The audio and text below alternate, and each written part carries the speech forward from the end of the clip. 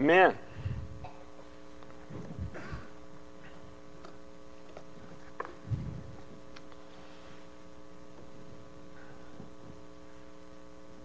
How many of you have seen the movie Ferris Bueller's Day Off? Raise your hand. Wow, more than I thought. All right, Doris and Chuck back there. That's cool. No, I didn't. I don't expect anything different.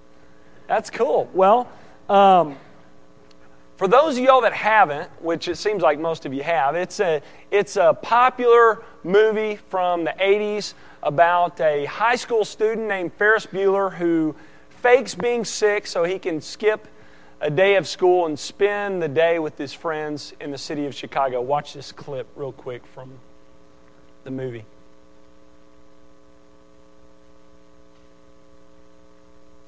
Well, got sound on. Stop and look around once in a while. You could miss it. What is so dangerous about a character like Ferris Bueller is he gives good kids bad ideas. Well, why should he get to skip school when everybody else has to go? Syphilitic meningitis. He never gets caught. This guy in my biology class said that if Ferris dies, he's giving his eyes to Stevie Wonder. Well, he's very popular, Ed. I recall Central Park in fall. Ferris Bueller, do you know him? Yeah, he's getting me out of summer school. They think he's a righteous dude. Think he'll be alive this weekend? I can see him denying popular beliefs, setting off on some impossible mission. Jeopardizes my ability to effectively govern this student body.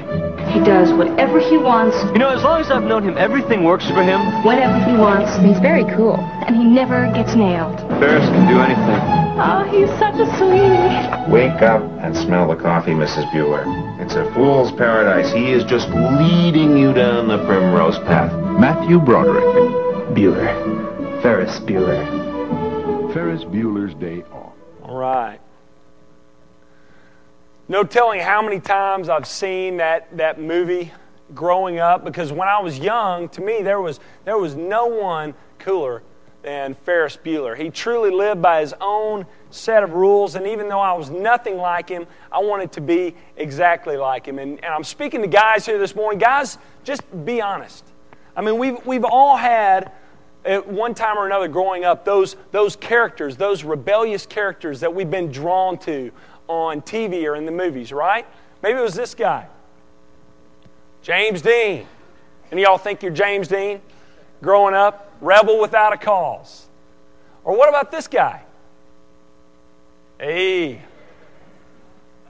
the Fonz. You want to be? Y'all didn't want to be like the straight-laced Richie Cunningham, right? You want to be like the Fonz. You come in, snap your fingers, the girls run, come running, you hit the jukebox, your favorite song starts playing. Yeah, and the Fonz, he's just cool, right? What about this guy? Yeah. Now we're talking. Clint Eastwood. Although a lot of times he was on the right side of the law, he lived by his own rules in most of his movies, right? One of his favorite characters that he played that I enjoyed the most was Josie Wales and the outlaw Josie Wales. I remember the first time I watched that movie, I just thought, man, he is the coolest guy on the planet, and wanted to be just like him. Well, why are we drawn to these types of characters? Here's why. I think because deep down we think that there is joy to be had in rebellion, in being the rebel, and living life by our own set of rules. And let's be honest, that's what many people that's the issue many people have with the Christian faith, right? They view the Christian faith as just being this long, endless list of rules, and view God as just being this strict disciplinary and just ready to smack us when we get out of line.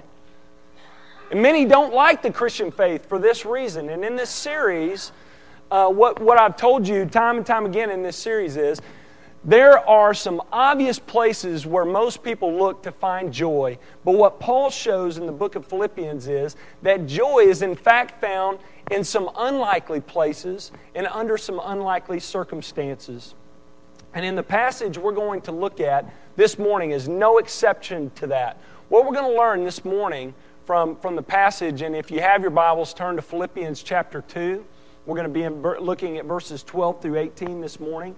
What we're going to learn this morning is though obedience is a necessary mark of the believer, it does not result in a life of misery, but in a life of joy. Paul is clear that there is joy to be had in obedience. So that's what we're going to talk about this morning, experiencing joy through obedience. Here's the first principle.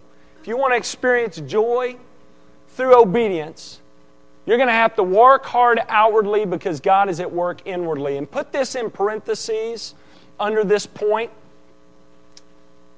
because this may not make sense to you now, but it will when we explain the point. Don't just stand there and don't just do something. So put this point down, and then in parentheses underneath it put, don't just stand there and don't just do something. Let's look at verse 12 of Philippians chapter 2. Paul says, "Therefore, my beloved, as you have always, so now, not only as in my presence, but much more in my absence, work out your salvation with fear and trembling. For it is God who works in you, both to will and to work for His good pleasure."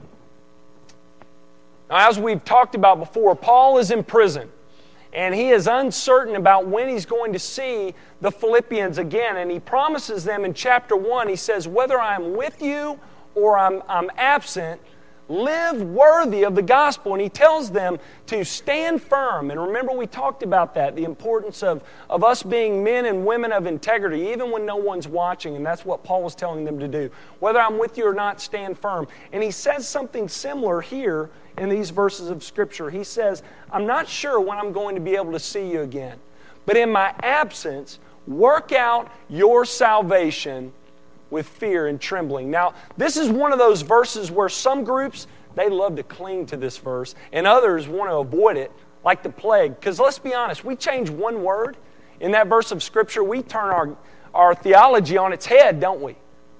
But notice, Paul doesn't say, work up your salvation, or work at your salvation, or work for your salvation, which would turn our grace-based theology upside down, right? That teaches that salvation is by grace alone, through faith in Christ alone.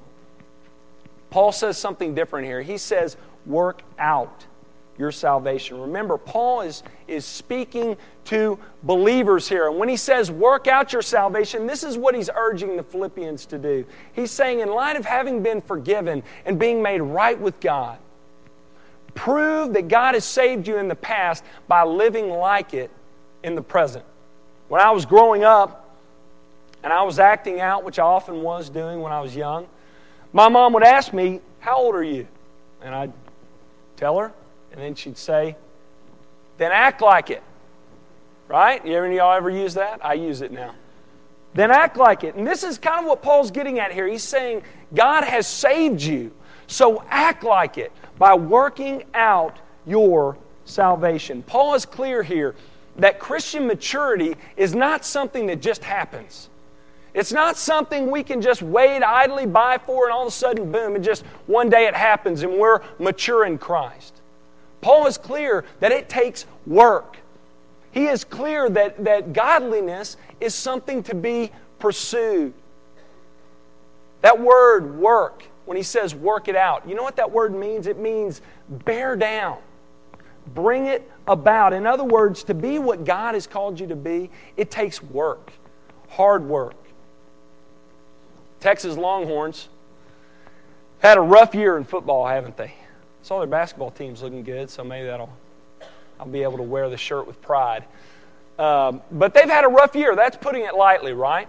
But do you know when, before they had lost a game, after they had beaten Rice, Mack Brown noticed there was just something amiss with the football team. So he sits them down and he basically tells them there's too much arrogance on this team. He said, just because you play for one of the top football programs in the country, just because you walk out on the field each day and you have Texas on your jersey and the Longhorn on the side of your helmet, doesn't mean you're just going to have games handed to you. Doesn't mean you're just going to have the victory. The victory is just going to come to you. You're going to have to put in the work. You're going to have to work for it. And that's what Paul, his message is similar here. He wants the Philippians to realize you can't and shouldn't just sit back and do nothing when it comes to your spiritual maturity and expect something to happen, but instead work it out.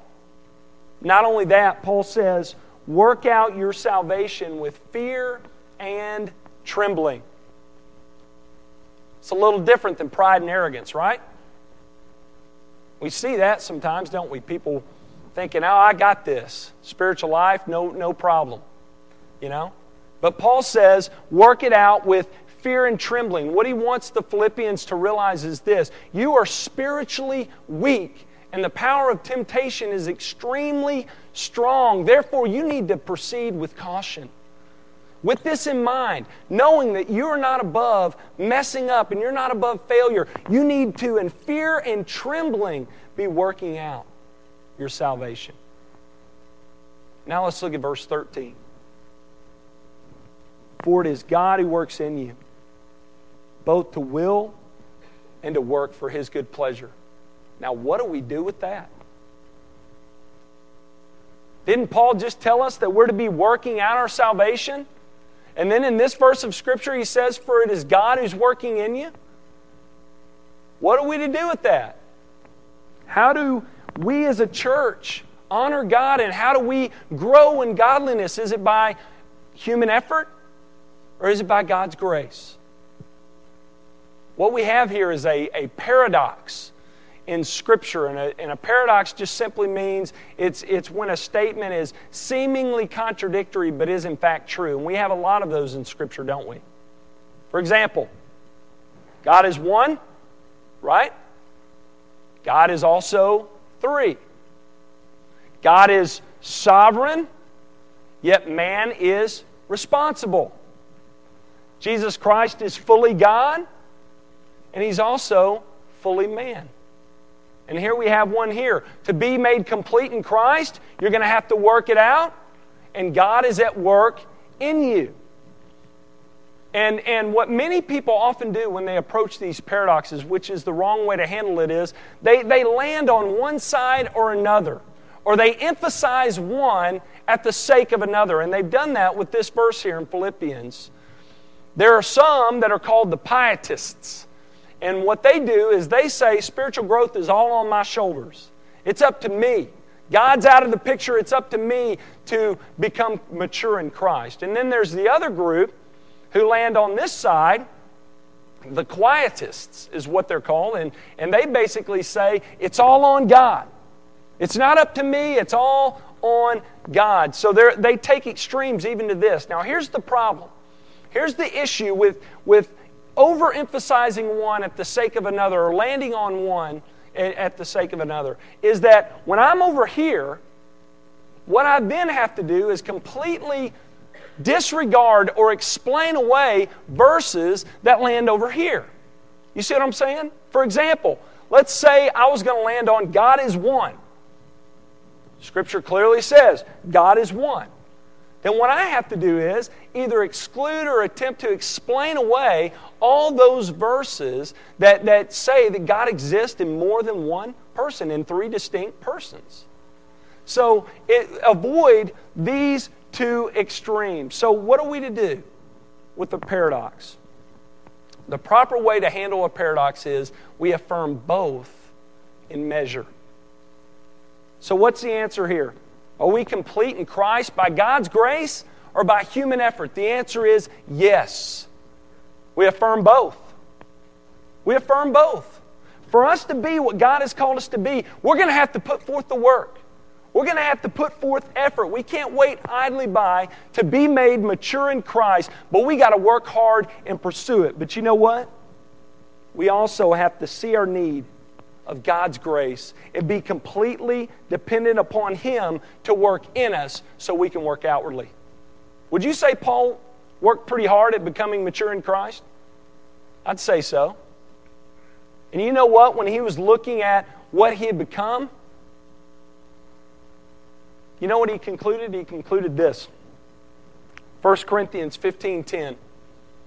By the grace of God, I am what I am. So were it not for God's grace, you know what? You would not be where you are spiritually. But you know what? Also, apart from you putting in the work and pursuing godliness, you cannot get to where you need to go spiritually.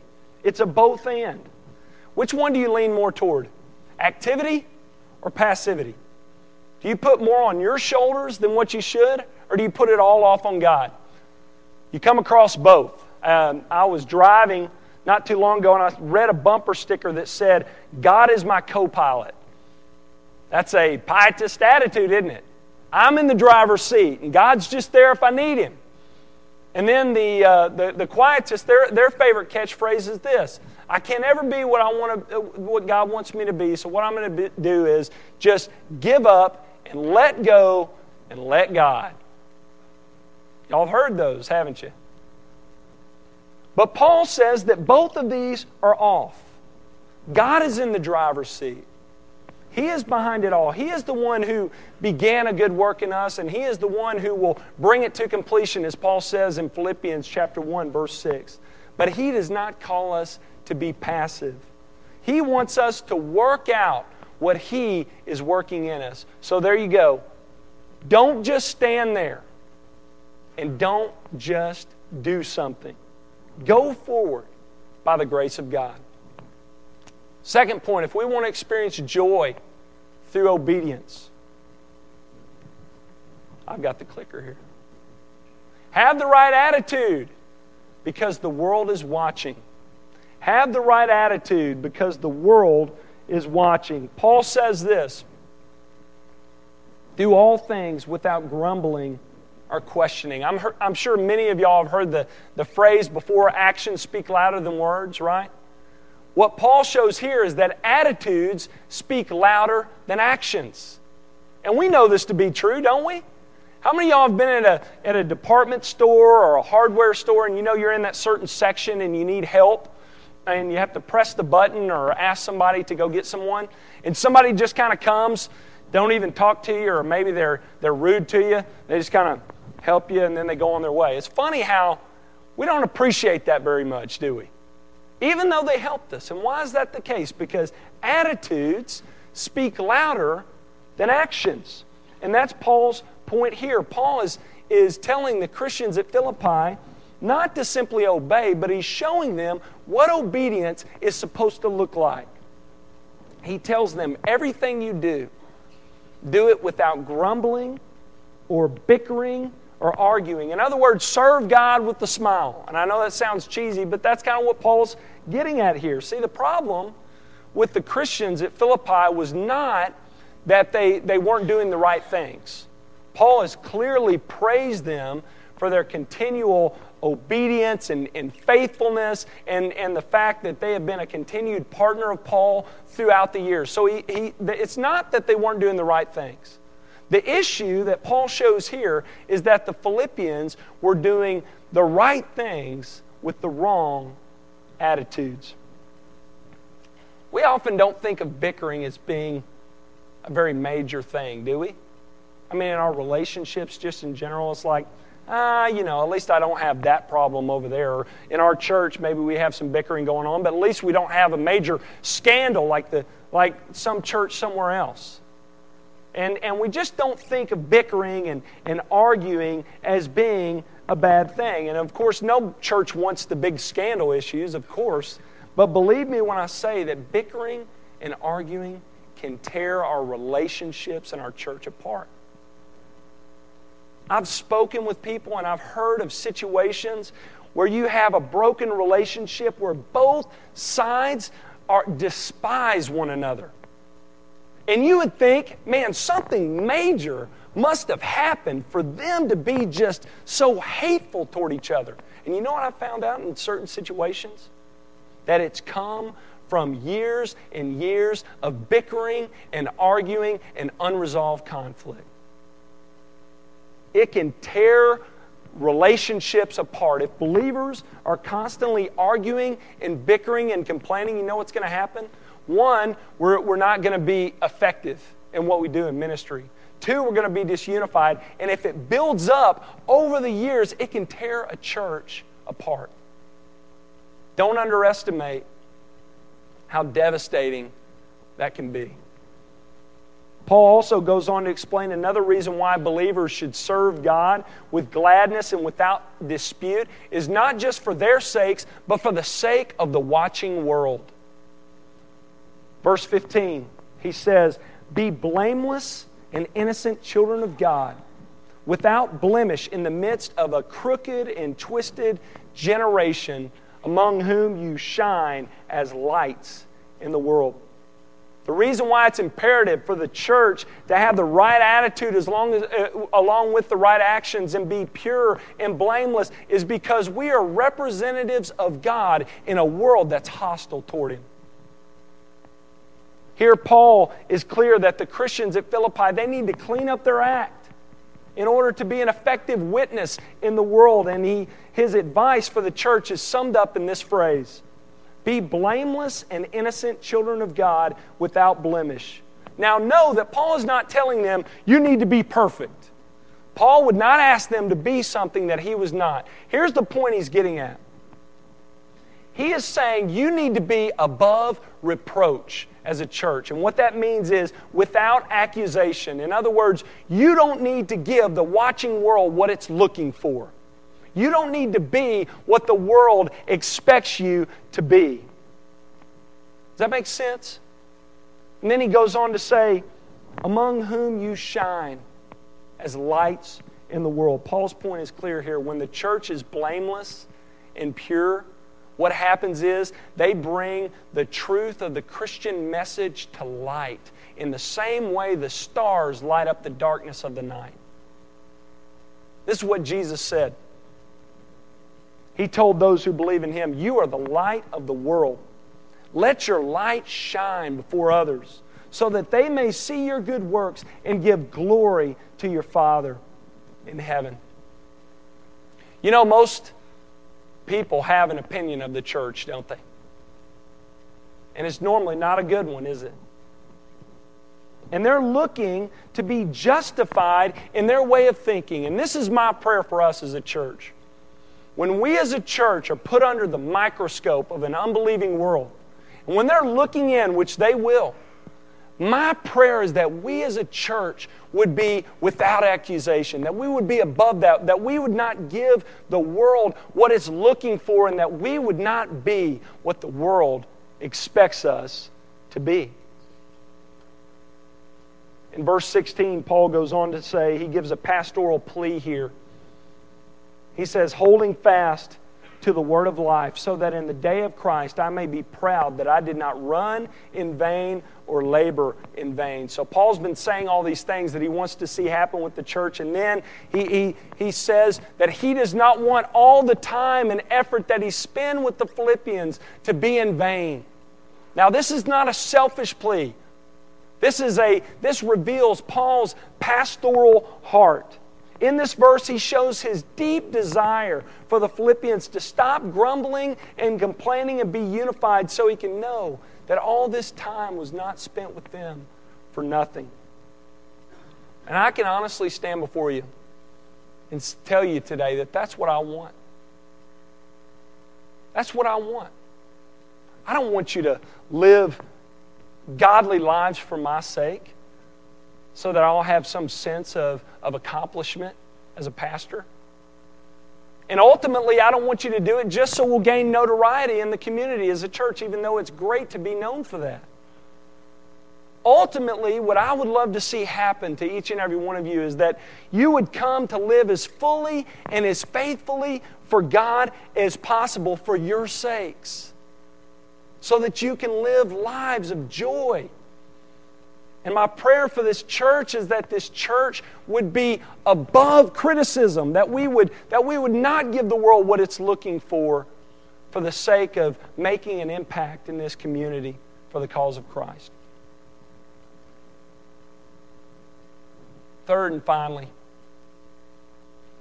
you want to experience joy through obedience? Know that obedience, though it involves sacrifice, brings joy. Now, I know many of you may be thinking, okay, we've heard this point before, This point's been made several times, hasn't it? We know serving God is costly, but it brings joy. And the reason why I continue to make this point is because Paul continues to make this point. And a rule of thumb, when you're reading the Scriptures, is something is said once, you need to hear it. But if it's said more than a few times, we need to really pay attention and receive it and emphasize it and apply it. Paul wants us to get this. He is clear once again, there is joy in obedience. There is joy in sacrificial service. He says this, but even if I'm being poured out as a drink offering upon the sacrifice and service of your faith, I rejoice and share my joy with you all. You too, I urge you, rejoice in the same way and share your joy with me. Paul's language here is the language of the Old Testament sacrificial system. A drink offering was a type of offering used in the Old Testament in the Greco-Roman world. It involved pouring out wine onto the ground or onto the altar over a food or grain offering. And Paul explains here that this kind of sacrifice vividly illustrates how he has been poured out for God's service. And the very fact that Paul is continuing to minister in prison, uncertain of what's going to happen to him, and the very fact that he ends up giving his life for the cause of Christ proves that Paul viewed his life exactly in this way. And notice that not only he, but the Christians at Philippi were sacrificing. He says here, I'm being poured out as a drink offering upon the sacrifice and service of your faith. So both were sacrificing for the kingdom. With that being said, does Paul then conclude, does he say, as a result of the sacrificial service, I gripe and complain and urge you to do the same? What does he say? Paul says, I rejoice and I share my joy with you and urge you to do the same. There is joy to be had in a life lived for God, even in the midst of difficulty.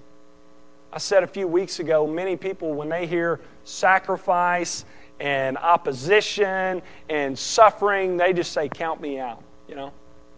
They want Christianity without those things. But herein lies the problem.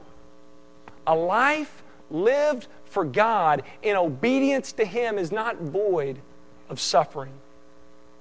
But even though that's the case, the good news is there is joy to be had in the midst of difficulty. Before we close, I want to end by sharing with you a story. Leslie will tell you, she's not in here, but she'd be shaking her head. I am terrible with directions. I am. I mean, it's oftentimes I try to go out on a limb, and Jim and I are kindred spirits in this way. I'll go out on a limb and think I can cut off 10 minutes off a trip, and I'll end up adding 30 to our trip. It's just a bad thing. And for that reason, one of the best gifts ever given to me was from Leslie's parents. They got us a Garmin one year, a GPS. So now I can drive around. I finally know what it means to drive around with confidence, knowing I'm going to get a place, you know, and get to a place. It may take me a while. And many of you may have a good sense of direction and can get there quicker than me, but I'm going to get there eventually. But every now and again, I'll just get a crazy hair and I'll think, hey, I know a quicker way. Let's go off the Garmin for just a little bit, and then I'll flip it on, and we'll save about 10, 15 minutes. And we did that a while back. We were leaving Fort Smith and headed somewhere in Texas, so I was like, I know a quicker way to Oklahoma, and then we'll flip on the Garmin, and it may save us a little bit of time. Well, we got lost. Yeah, out of Fort Smith, we got lost. You know, just right outside. You'd think I'd have that area down. And I ended up getting lost, and I turned on the Garmin. You know what it did? It ended up taking me right back the way it told me to go the first time. So we basically just drove around for 20 minutes. But here's the point of the story. You know what? Sometimes I think that going against the Garmin, going on a trip on my own, is going to result in better results and bring joy. But you know what happens with me? It results in a greater frustration and in misery. And the same is true of those looking to find joy in rebellion. The most joyful Christians that I've ever met, even though they've been through tough times and sacrifice, are those who are living full and faithful lives for God. You know what? On the flip side of that, some of the most miserable Christians I've met are those who are choosing to go at life on their own and failing to be what God has called them to be. You and I were made for God. And listen, we will not be complete until we live for Him. And you know what? We cannot live for Him until we know Him. And the only way we can know Him is through His Son. By trusting in Christ alone for your salvation, you can have a restored relationship with God and experience all the joy that comes in a life lived for Him. Would you pray with me?